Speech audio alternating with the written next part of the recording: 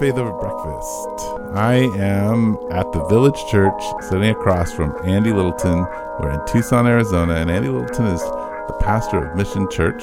And you are Eric Siepen, the pastor of the Village Church. Yep. And we had an interesting conversation today. Yeah, we meandered in all the right ways. These are the type, if you want to know, if you care, that we enjoy the most. I think we just had a great. Yeah, we enjoyed our conversation. We did. Hopefully you do too. Let's see. What did we touch on? Sports and activism. Yeah, we talked about sports in general.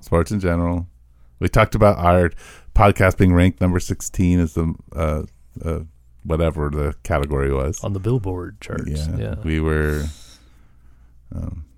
Yeah.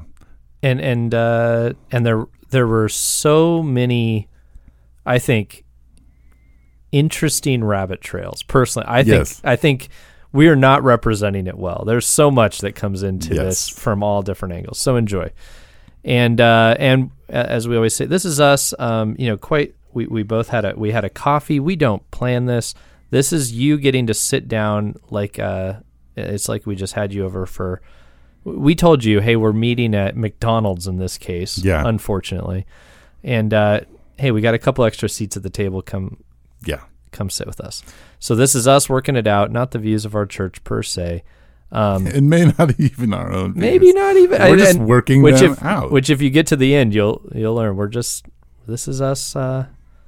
We're thinking. We're thinking things through. We want to invite you into that kind of conversation. I think it's scary as pastors to do that because you want to have all the right info and you want people to hear you and go, now I know what to do. And we're inviting you into a space that's more vulnerable than that, where we just are trying to talk it through, thinking it out.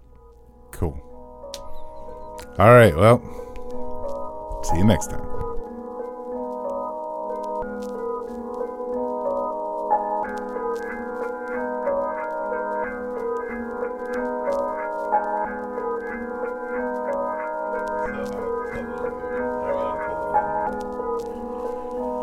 All right, hey Andy, how are you doing? Hey, I'm all right. It's interesting because in this case we've Faith Over Breakfast privately for a while, and now we're going to do that publicly. So I think that's good. It's good. We've said our hellos. We've checked in. Yeah, you really checked in with me this time. Yeah, which is often what happens. I'm afraid. You check in with me sometimes. Yeah. So I was. The other day, sometimes I get bored.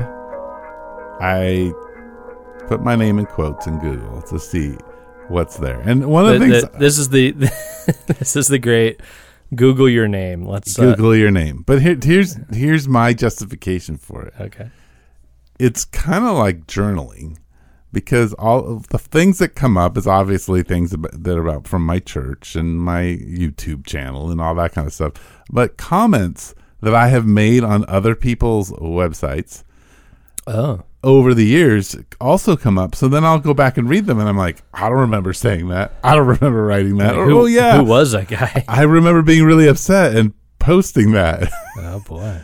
Or trying to articulate something. And so that's fun to just go through those memories. But I came across something, maybe 2 pages in, and the title was The Top 20 Podcasts to Listen to in 2020. Oh, yeah. So was this the one we saw before? No, this is not the one we made a big deal of. That was in 2019. Oh. This is the 2020, and it was in, I think, January is when they put it out. Wow.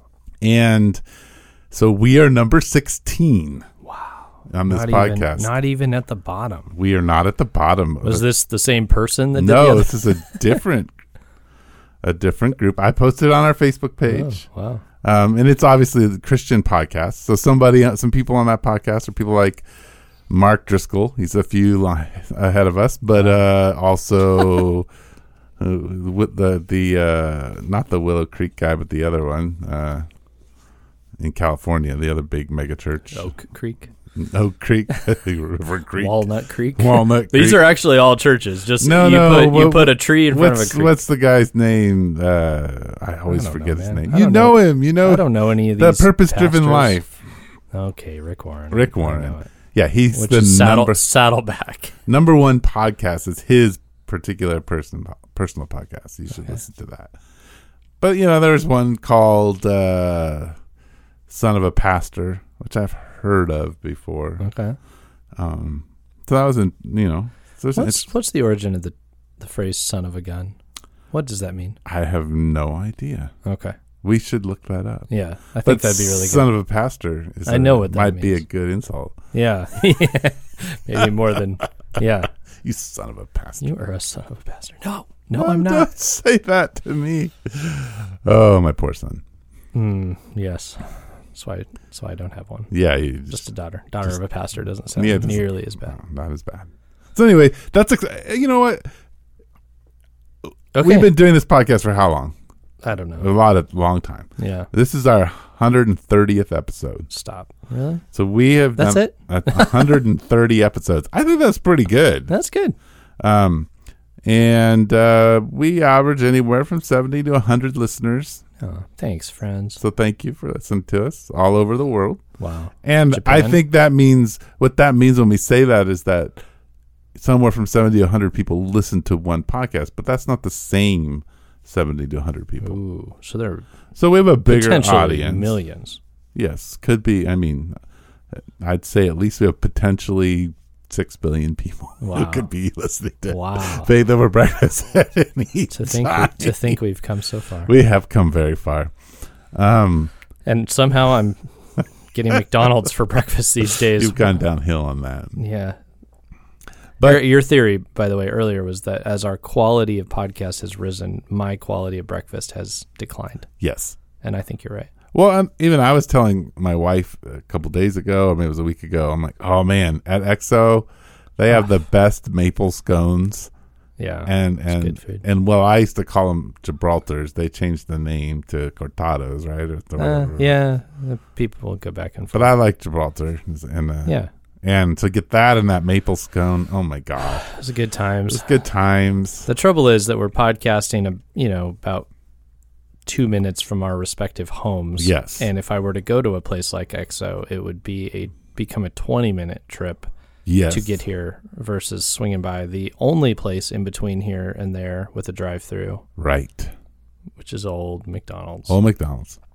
So what we need is somebody every Tuesday morning to commit to come here at about 4:30, start making the scones, getting the bakery ready, putting together some good coffee, freshly. Listen here. Some folks have been complaining about 2020. They don't have a lot to do. They feel like they're isolated in their homes. Right. They don't have anything meaningful to do. Well, here's an option. Yes. Yep. Okay. You can make breakfast here in this kitchen. Be a creative outlet for you. You could be socially distanced. Yeah. And we will eat that. We'll be happy to eat it. And then we could talk about the great food that you cooked. Yeah. Whew. I think we're onto something. I think we are. Okay. Good. So we're ranked by somebody. Somebody ranked us. Thank you. And do you know why I think we get ranked? No. It's because it's not like you and I are popular pastors in the sense of you don't have a book deal. You did put together a book, but it was your own deal. Look, here's the deal. You made a deal There's with yourself. A book deal. Right. I'm doing another book's coming out. Oh, really? Yeah. What book is that? It's called Part-Time Pastoring. Part-Time Pastoring. Yep. Wow, you're just so cool. And there's a deal because I'm writing it with a friend of mine, and he and I talked about that, and we kind of came up with a deal. So I think there's a book deal. With someone? Yeah. Same publisher or different publisher? Different. Cool. Who are you publishing with? Sean Benesh. Oh, good old Sean. He's got his publishing company back, huh? No. He... Oh, you're writing it with him? Yes. Oh, and he's got a bit of a name. Well, yeah. He's written a few My books. name's longer than his. It's true. If you think about it. So we do have a book deal, and now I know why we're popular. You have a book deal. Congratulations. You should have a book deal. Here's the thing. Why am I writing books? It's just, I wrote the one because it was meaningful to me. And then the second one is I've had conversations with Sean about being, bivocational and such and what church planning could look like. And we decided to kind of put this together as a team and see how that goes. But you have more worked out deep thoughts than me. Let's be honest. You do. Just listen to this podcast. It's evident. Yeah. One of us is goofing off, and one of us has a lot of deep thoughts. I wouldn't go that far. Well, okay. I do have some worked out thoughts, and So why aren't you writing books, man? Well, because Sean asked me to a long time ago, but I have a problem. Oh. I have a pretty pronounced learning disability that makes writing very difficult. So it's the writing of it. What could you dictate? I have attempted to do that. It is very difficult to put it into book form because the editing also presents a problem for me.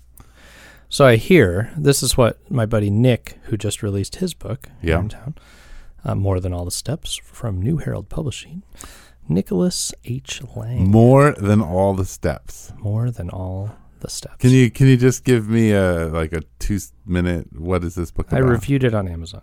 Go check it out. Oh. I will. I'll give you a two minute. Nick, it was written, the backdrop, I would say, of it is his 2 walks on the Camino. Right. That's right. But it's very much the journey of self-discovery. He went on, I think, with God, with friends, with family, that he processed as he walked. Yeah. That's cool. Yeah, it's good. Really cool. And I just got done reading it and I enjoyed it. It was fun. It's especially fun if you know Nick and you can hear his voice in the words. That's the best. So if you don't know Nick and you're listening to this, go listen to an Odd Church podcast from Mission Church. Hear Nick talk a couple times. And then, because that's all he does is a couple times on this podcast. No, I'm saying you go a couple times. Don't just do it once. Go a couple times to the podcast and then read the book and imagine this man saying these things. It's great. But what he told me was that he worked with a guy who helps a lot of the local folks publish, especially religious folks. And this guy was surprised that Nick actually wrote his own manuscript, because I guess usually he just takes notes and interviews and just kind of ghost writes books for people mostly. I guess that's typical. So, but I'd have to pay for that. Yeah, that's the thing. And I don't want to pay for that. Have somebody else pay for that. Like who? Rod. Have Rod pay for it. Okay, I'll have Rod pay for it. Yeah. There you go. Or somebody at the village. Because Rod is rich. Oh, super rich. You see how tall that guy is? Yes. Gotta People be rich. pay him money all the time. They're like, oh my gosh, here you go. Yeah. You're so tall. Yeah. What you do, okay, just have Rod tell people to give you money, not ask. Tell people. Hey, Eric's writing a book. Give him some money. And they will. So there Village people who, and I know you are 98% of the listeners of this podcast. Just go ahead and you can Venmo Jedi Pastor at, what is it, Juno.com? Juno. Gmail. At gmail.com. Just go ahead and hit and Venmo that over. Let's see. Let's go for $5,000. That'll get this done. We'll get Eric's book published if you guys go ahead and just do that, or set up the GoFundMe. Make sure to share it on the Village's Facebook page, Mission's Facebook page, and Faith Over Breakfast. Whoever does it first gets, in the words of Nick Lang, 10 extra holy points. And there you go. The ball is rolling. So since we just are going off on the book thing, Sue and I, my wife, have talked about writing a book. She's a very good writer. Okay. But okay. I guess this is an alternative plan. But she doesn't have the space to actually sit down and put it together. So what we decided to do, especially over COVID, since we don't bring a lot of people in the studio. I mean, you're like a privileged person here in the studio. Thank you. You're in the COVID circle of sorts. She and I have been doing a podcast on the model that we use to do discipleship, and we've been dissecting it as a way of trying to work out what we might want to say in a book. Okay. So we've started the process. Cool. I would read this book. So yeah, well, maybe we'll get there. Okay. Speaking of getting somewhere, it's about time we did that. No. No, that's exciting. I'm looking forward to it. So all this was to say we're not published, and now I've just made a 10-minute rabbit trail out of that. And this is, by the way, this is my favorite podcast, and this is what I would listen to, is two guys just randomly chatting about their life. And this is the type that I'm always like, I don't know if we should put this out there, because why? Because we want to listen to this garbage. But it's not the worst. You know, it reminds me of listening to radio in the 80s and 90s, because there was no YouTube. But people do this on YouTube. They just sit around and talk, and people are like, oh, that's cool. Eric, we've stumbled on a segue. Okay. This is really good. So everything in me yesterday, I realized my best friend growing up, his dad would put the Cubs on TV, but he liked listening to the radio announcers. So he'd listen to the radio while he watched TV, and he'd mute the TV. My dad would do that with the U of A basketball. Yeah. Right. Yep. And so I realized that we don't have cable or anything like that. I realized, oh, right, the Cubs were on the radio. And I could just be listening now that the baseball season's back on. I like listening to sports on the radio. Right. And you can't go. I'm going to revive radio, and I have this smartphone that plays any radio station from anywhere. I'm just going to start, every time the Cubs are on, I'm just going to turn it on. That's what you're a Cubs fan. I was an Oakland A's fan. Okay. Massive disappointments connected to that in my childhood. I bet. Would watch the Cubs with my friend, moved to Chicago, went to a Cubs game, and it was magical at Wrigley. And I won a prize with my ticket and autographed Billy Williams baseball. I had the best Chicago dog of my life. Whether it was actually good or not, I don't know, but I loved it. And Moises Alou hit a grand slam, and when I walked away from my seat, a foul ball hit my seat, which proved I should have just stayed in my seat. But it was seriously just the best baseball game experience I've ever had. It was so good. And so I walked away and was like, the A's have no place in my heart anymore. And I'm going to be with my friend Sam and the Cubbies. And then Sam died, and so this is a remaining thing we would have shared, but would have been the Cubs. So if I put time into going to a spring training game or a baseball game, that's who I go watch. Okay.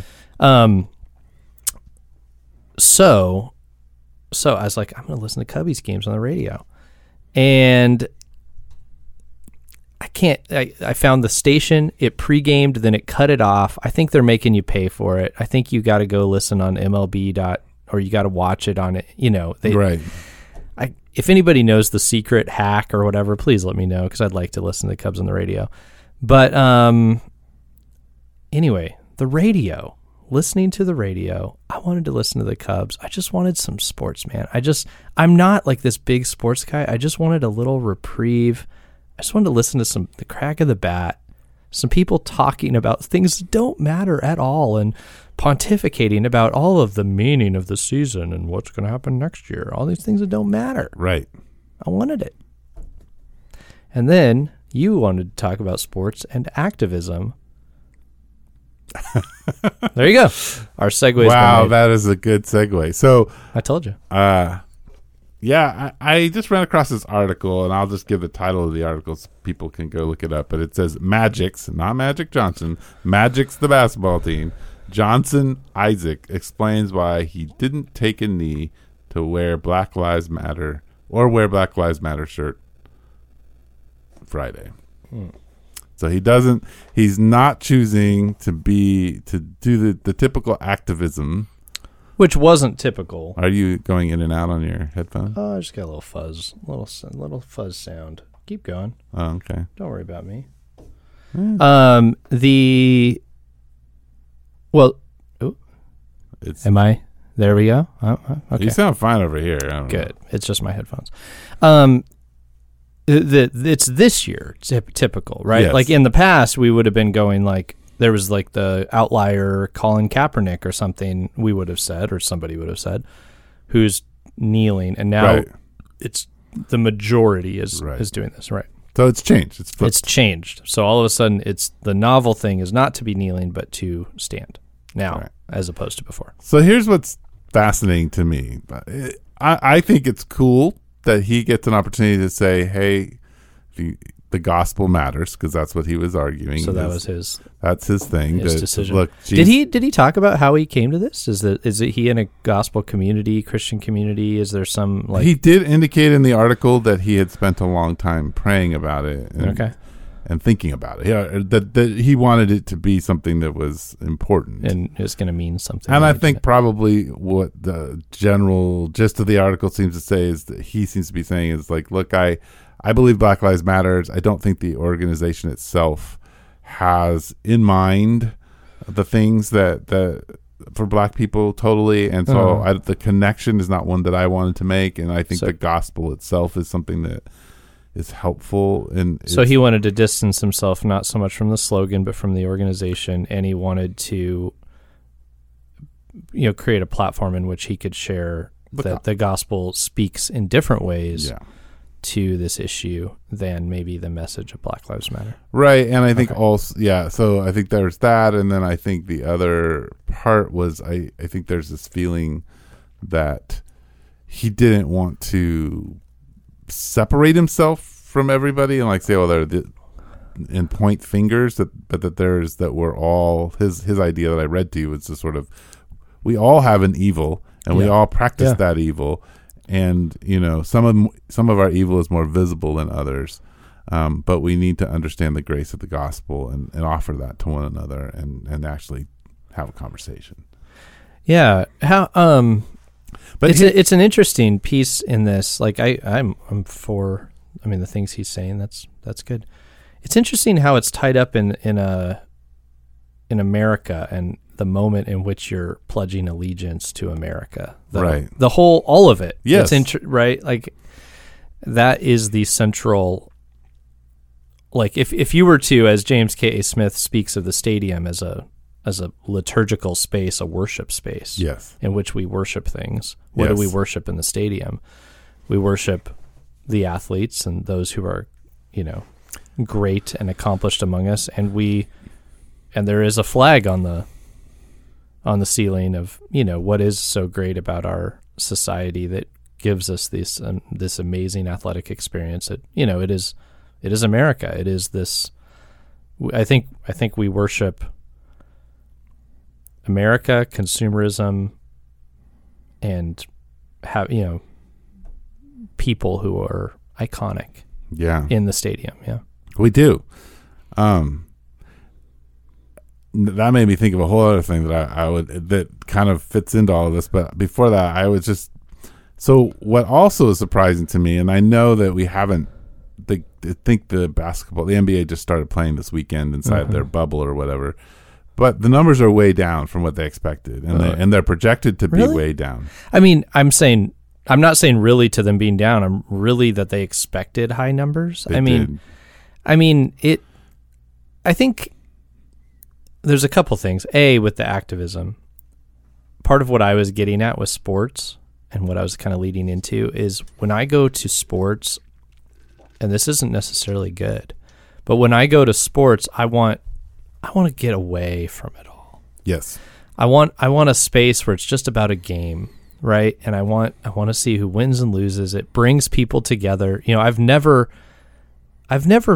felt like when I went to the game, like there was a sense that the Republicans were over here and the Democrats. It's like, no, we're Cubs fans, right? Like we're just Cubs fans, and we're in this space because we just want to see this team that stunk it up for so much of our our lifetimes and our forefathers' lifetimes. We want to see them get another series, and I don't need to worry about the any of the other stuff. So that's, I think, part of where bringing the activism in. Now I see the platform sports has. I understand that. I totally understand it, but I could see where I'd be like, can we just not bring that? Can we have some spaces? Right. Yeah. But I'm sure people feel that way about church. Yeah. No, I think they do. Yeah, they definitely do. So that's an internal thing that happens with me. I'm like, I don't want this to be a protest moment. Right. But then again, what is that? Jackie Robinson. Yeah. Come on. You can want it all you want. You can want it just to be this neutral space, but no space is neutral. Yeah, no space is neutral, and I think we could talk about that. But I think what sports highlight for me, and I guess I would really be interested in a conversation about this and what you think, because there's some people in our church, but there's a particular man in our church that I really respect and love, and I've known him for 20 some odd years. Yeah. And he spent 20 years in the Air Force, and a very patriotic person. And when the NFL, I mean, he's also a sports fanatic, and so he loved sports. And so he and I would go back and forth about the Patriots, especially football. He hated the Patriots. As soon as the NFL allowed, how can you be so patriotic and hate the Patriots? I know it's a little bit of a there's an issue in there. Yeah. We can talk about that. We're gonna have him in someday. We can. But the thing is, as soon as the NFL let players kneel, he said, I am never watching the NFL again. Never. This is somebody who probably spent 3 or 4 hours a Sunday when the NFL was playing watching it, just stop like that. But he would support any of those people in any other form of activism outside of the national anthem, right? Yeah, Okay. right. And this is and that is a key thing. It's Right. And for him, it has all connected to his military service. Yes. And the men that he knows that have died. Yes. And defending this country. yeah. Yep. And so there's this connection there. And what's fascinating is he was something he was an absolute fanatic about. Yeah. And, loyal to his teams. He doesn't even care about the team anymore, and he cut him off. It's done. It's over. Boom. Just like that. Wow. And I was so shocked. But I have seen that multiple times when it comes to sports. And I think part of that is at play. I think it happens with churches. I do too. Yeah. Right? Yeah. Like, this has been my community. I've loved these people. But the minute, if you cross this line, boom, it's over. It's over. And there's something about the way, because it's religious. Yes. And it's utterly all religious. Yes. Our commitment to sports, our commitment to our country is a religious commitment. Yes. Yes. It's not. So I watched The Last Dance. I'm almost done with The Last Dance. I've just finished it, and I have Last Dance thoughts. I lived this. I dude. Lived Michael Jordan. Dude, same. I rooted against him in every single final. And so as I watched this, I had to relive it. Yes. And what I realized is all the emotion was coming back. I know. When the Suns got beat, when Utah got beat, when he beat the Indiana Pacers in the Western or Eastern Finals. Like I was angry at him. Yeah. And I was angry, and all that was being stirred up, and I'm like, wow. And I didn't have the Jordan hatred. He wasn't my favorite. I was really into Reggie Miller. And so I would find myself being for the Bulls sometimes, and I really liked watching Jordan play, to be honest. And he's fun to watch. Yeah, definitely good basketball. Obviously, but then I would flip on him in moments okay, I kind of wanted to see Reggie Miller take him out, and so yeah. I very much lived this. I mean, man, when he came back and played on the Wizards, I was in Chicago. I went to see one of the few games he played, at the United Center against the Bulls. Nice. I got to go to one of those, which was really weird to do. I bet it was. And I watched him play baseball in person, which was also very weird. I never saw him play in person for the Bulls. But so that when I was watching this, it's this isn't just interesting stuff. This is my childhood. Yeah. I'm getting, the veil is getting torn back on my childhood, right? Which I'm sure I'm seeing in the locker room. I'm seeing what he's really like. Right. I'm seeing what the teammates are like. Pretty interesting. Very interesting. Which is why that, as an ingenious, they released it. They did this. They knew how old we are, and it's perfect. It's perfect. Marketing at its best. But what it showed me is that I was kind of re-in-touched with these emotions, a very spiritual experience. Mm-hmm. The worship that I had as a kid of Danny Ainge, and the worship I had of Charles Barkley, and the worship I had of Thunder Dan, and Dan Marley, and Chris Mullins and like all these people had to face him and didn't succeed. How'd you feel about the Pistons? Didn't like the Pistons. Nobody likes the Pistons. Oh gosh, right. But I liked them when they were beating up the Bulls. Then you were like, okay, just knock him down. Now, an interesting thing, that stuck out to me in that documentary on this topic was when Jordan made his famous comment that Republicans buy Nikes too, or buy, but the point was he gave a large campaign donation to support a potential first African American, was it mayor, congressman? I don't remember. But people wanted him to be vocal and promote him, and he did not, because the stated, what he said, I think he suggested was misconstrued. He didn't mean to just make it all about money, but he didn't want to. I think he didn't want to alienate himself as a star, as an emblem from this, other side of the country. He was like, I want to be their favorite basketball player.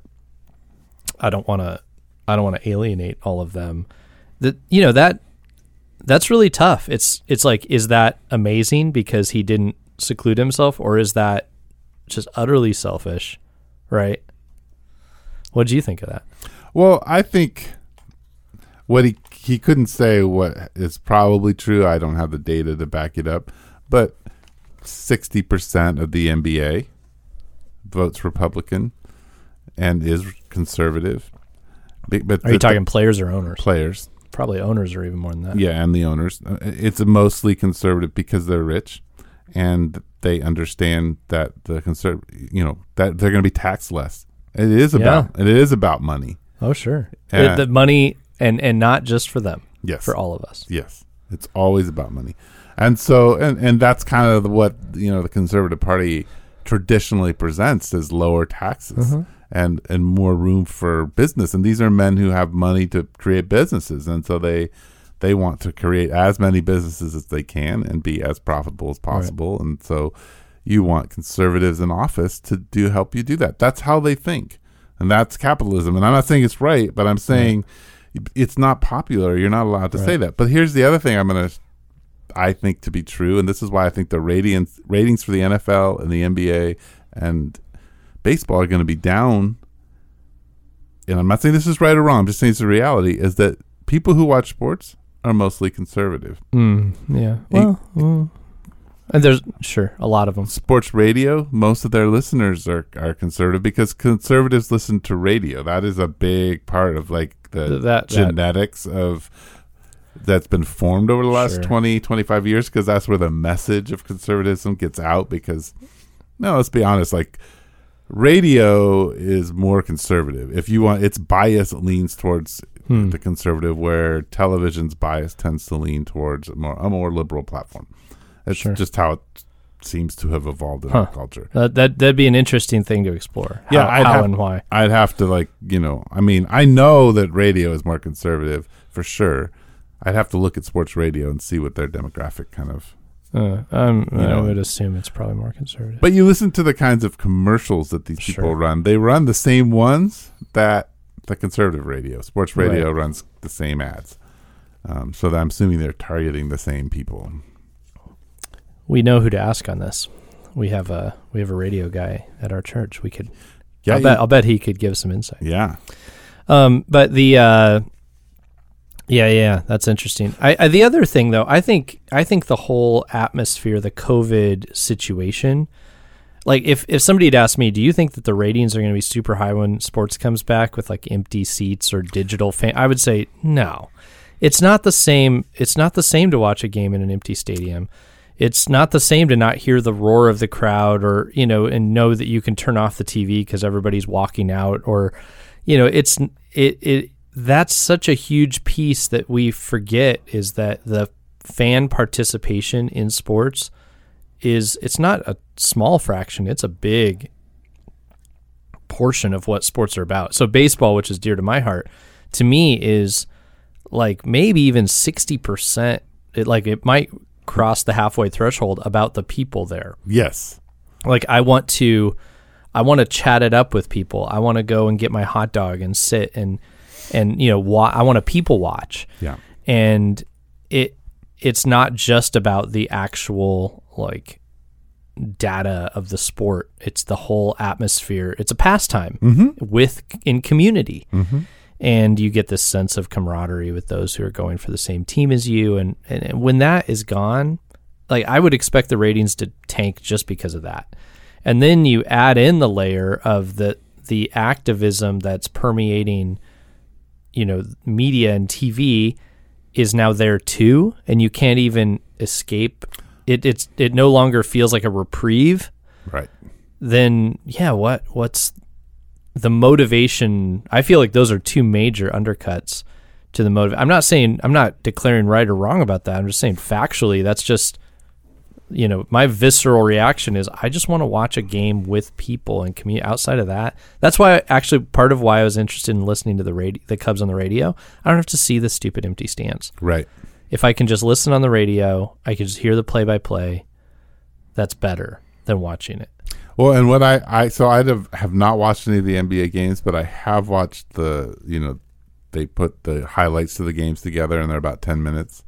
And what I noticed is that the announcers, they feed off of the energy in the crowd. Yeah. And so they sound weird. So dead. It's like watching, if you've ever watched the D League or any of the it's just like that. Yeah. And it's not it's like going to a game where there's like 20 people there. Yeah. Yeah. It's just not, and the players kind of thrive on. Oh yeah. You slam. Well, this is why LeBron was like refusing to play without fans at one point, right? Right. Yeah. Oh, it's a huge element. Yes. Yeah, it is a big element. So here's what I think, and this is a stat that I know for sure is true. Last month, the United States saved $2.5 trillion. All of us citizens. That's up 100% from our regular savings rate. We're up to 13% of our income. Good job, guys. Right. So, I think things, and so our economy that's actually not good for our economy. Right. It's good for the future. It's good for the future, but it's not good for now. Yeah. And I think things like sports that used to be a big place where we would spend our time, it doesn't seem to mean anything in this time. So I think a lot of our idols are starting to look tarnished, and we can't go around and say, hey, make us feel better, because now even our idols are telling us what we're doing wrong. And I don't go to basketball in a worship sense, in an illegitimate worship sense. I do not go to watch Tom Brady throw the football amazingly to tell me anything socially, but doesn't matter what it is. All I want to do is have this thrill of seeing the impossible comeback happen. Sure. I don't want, and I think that when my idol starts telling me what I should think about things, then I'm going to move to a new idol. Yeah, it's interesting. I too, I mean, maybe more people feel this way than I think. Let's take, I don't know, Anthony Rizzo on the Cubs. I don't really care what he thinks about politics. No. Like, I don't have any reason personally to believe he knows any more than me because he's a baseball player. So, yeah, I want to see him, make the amazing catch and field the throw that was uncatchable. Mm-hmm. I want to see him hit that I want home runs. I want, the great triple. I want him sliding into second. That's what I'm hoping for. Right. So yeah, but I felt this way for years. People were like, "Oh my gosh, did you see Beyonce came out for, so and so candidate?" I'm like, "So?" I don't know. Why would I listen to, there are people who know way more about politics, and so that's just been my bent all along, is I'm like, I don't care if they share their opinion, but I'm not looking for it per se. I understand they have a platform. It doesn't bother me if they do, I guess, but kind of the event itself, like baseball, or if I went to a show or something, it'd be nice if it just. Well, and that's the thing about, so let's talk about activism for a moment, because what I thought was interesting is that Kaepernick when he started, first he was sitting, then he took a knee. He was doing something that nobody else is doing. Mm-hmm. Therefore, he called attention to himself. He had a voice. Yeah, right? And that was what was powerful about it, was that it wasn't everybody's doing it, which is what's now reversed. Right. With Duder, with what's his name? Johnson Isaac or something. Yeah, on the Magic. Yeah. On the Magic. So I think activism is always like you're doing the opposite, because when you're doing what everybody else is doing, you don't have as much a voice, because people aren't going to say, I mean, they may ask you, okay, you're all kneeling. Okay, you're kneeling every time. Like, eventually that gets old, and you're like, okay, that's fine. Especially when we bring these kinds of things into our jobs, right? Right. I think that so anyway, our idol, now this other, I mean, he's not a popular basketball player. He's not one that, like, I'm sure his jersey's like, 350 out of how many players? I don't know. Well, his popularity just went up. It probably did. Yeah. It probably went way up. So I hadn't heard of him, but I haven't heard of most players. Right. Even if I go, sad thing is, like, that's like, even with a team like I like the Cubs, I don't really follow it. I like to go for the community and stuff.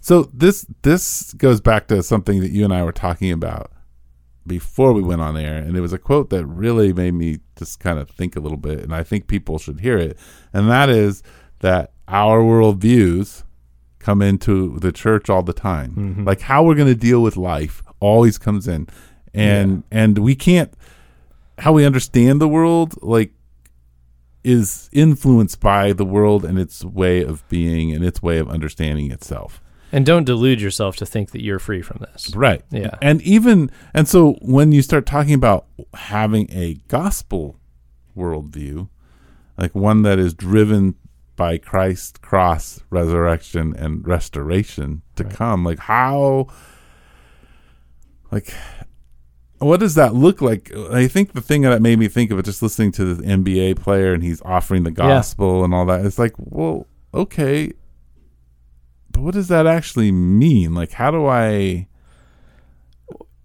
do this? Like, how do I act? I mean, this is how he's deciding to step forward and say, but that's very political.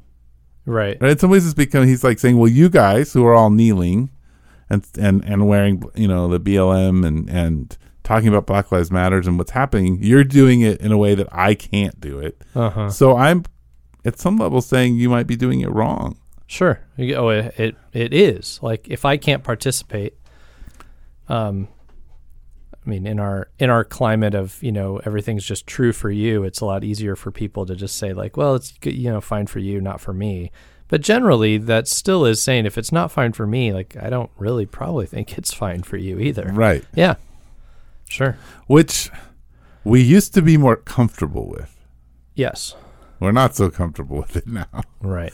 And it is interesting that the tie to this is like, this is how I'm going to respond to the American flag as a Christian. Right.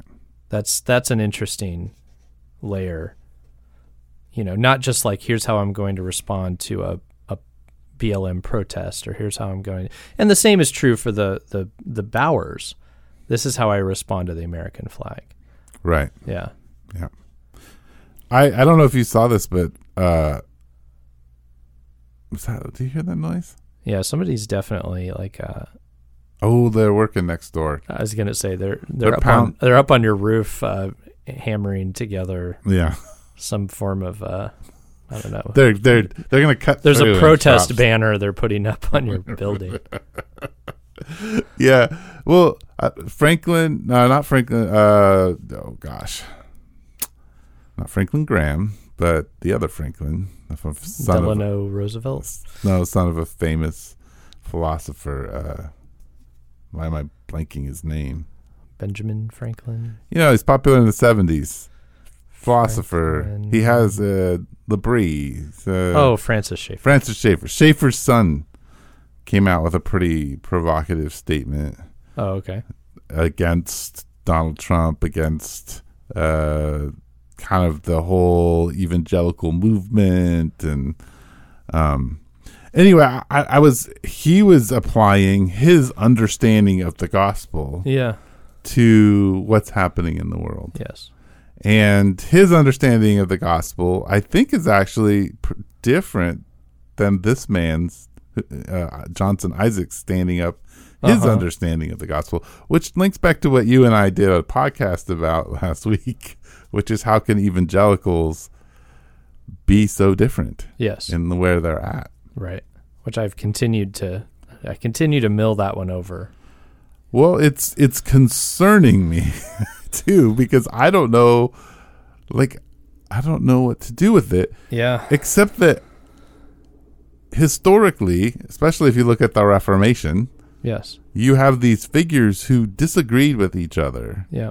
And they were on opposite sides and thought people understood the gospel wrong. Yeah. But they also had a grace for one another that I don't know if we have. I mean, not always. Sometimes. Yeah, they also were far more comfortable with conflict. Like they would write against each other all the time, vehemently. Yeah. And I think they viewed it as for the sake of the kingdom to disagree with each other vehemently. Where we view, like, if there's any division, it's like we're terrified. We're like, oh my gosh,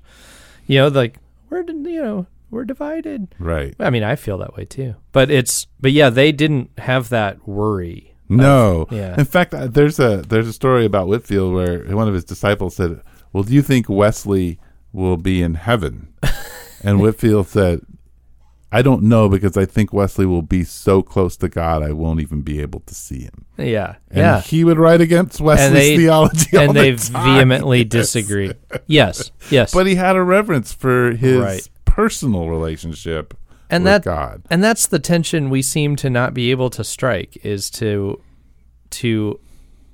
say, like, yes, like this person is a believer and I wholeheartedly believe it, and then I adamantly disagree with them about this because I think it's destructive. Right. And I love them, but it drives me insane when they say this, and I'm going to publish a response. I don't know. Well, it's like we have to. Somebody was, maybe you were even talking about the Piper and N.T. Wright stuff. Now, I don't know how they feel about each other personally. I have no idea.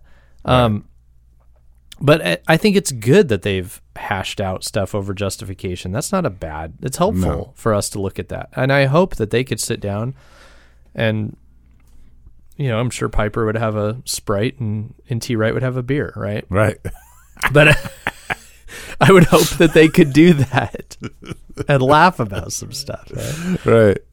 So, if I were to, like, if you were gone and I'm your friend and your wife were here and she and I began to speculate about you. Oh, man. We both have very different relationships with you. Right. So if I were to start making assertions about you that she disagreed with, she'd be like, no, I have this relationship and I have this information about Andy that you don't have. Right.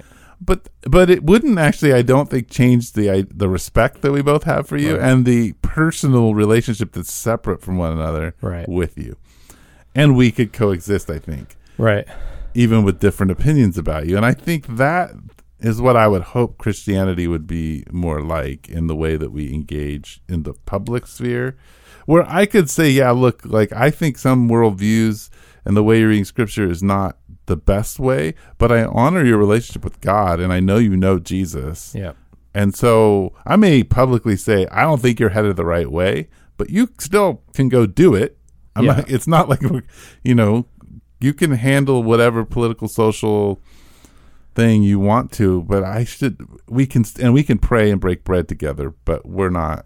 Well, part of this, and this also alludes back to our previous conversation, but this, utter devotion to there being an absolute right answer to everything and, a rational, we all can find the truth on this. And look, I'm not saying rationalism's wrong. It's probably a helpful corrective to other viewpoints.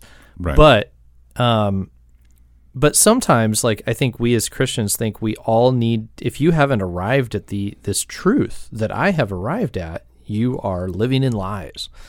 And when two groups think that way, you start doubting each other's salvation over very, historically trivial things. And you start, breaking fellowship with each other because it's like, how do you not see this truth? There it is in the Bible. And the other person's reading the Bible and they're like, I see that differently. And think somewhere in there, like this is the genius of the old creeds and confessions, is they gave you something that was like this. These are the critical things. This is the critical stuff. You need this to be in the church. Yeah. And then outside of that,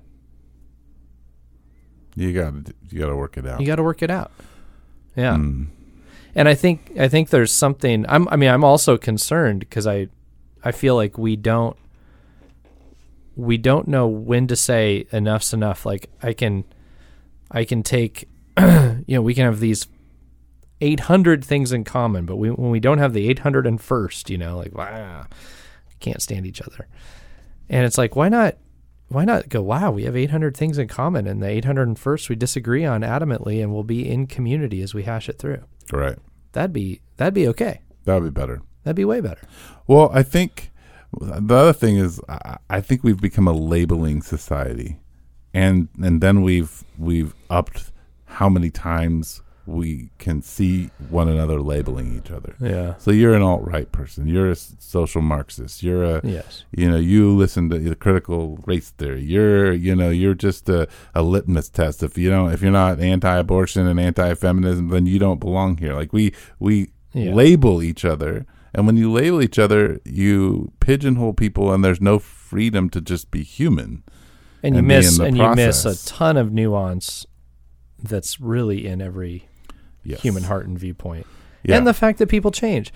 I mean, I've talked about this on here before too. Like this, I remember hearing this study that everybody thinks they've arrived at their viewpoint, and they did this long-term study with people where every 10 years they checked in and found radically different views in these people, but the people still could not project forward and believe that they would change their views again. They always were like, now I've arrived. Yep. And then in 10 years, they would go, well, okay, I see this differently. And not all of their beliefs changed, but some of them did.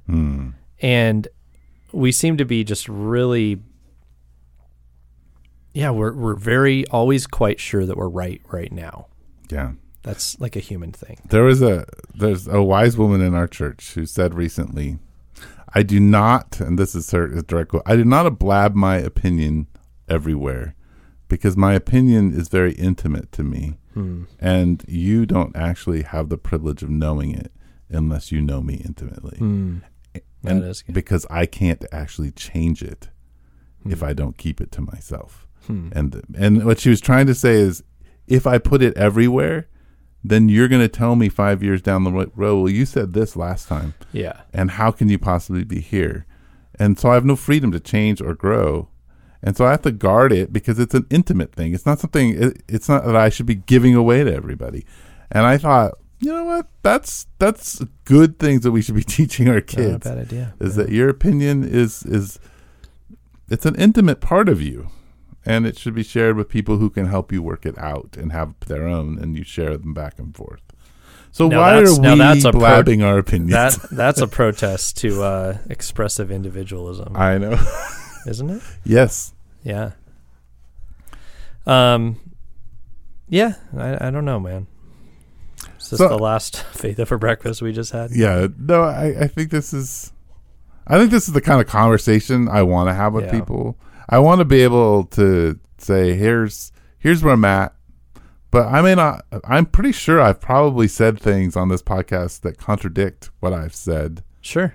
Before. And in fact, one view that's changed over time in me is my pacifism. In the last 3 years, what I believe about it, how I think I would actually function in it, has changed, and will continue to change. I think it's not a solidified belief. Right. I'm working it out on air in front of everybody, which I guess I believe everyone is intimately in need of this particular thing. But I think that's a good thing. Well, probably one thing we know is that sometimes there's too much of a good thing. So it's time to... you want to end this, I see. Time to wrap it up. All right. Hey, thanks everybody for... If you made it this far, you really do love us and care about us, and we just want to tell you we love you too. This can be our number one episode. Yeah, and thanks for hanging out with us on Faith Over Breakfast.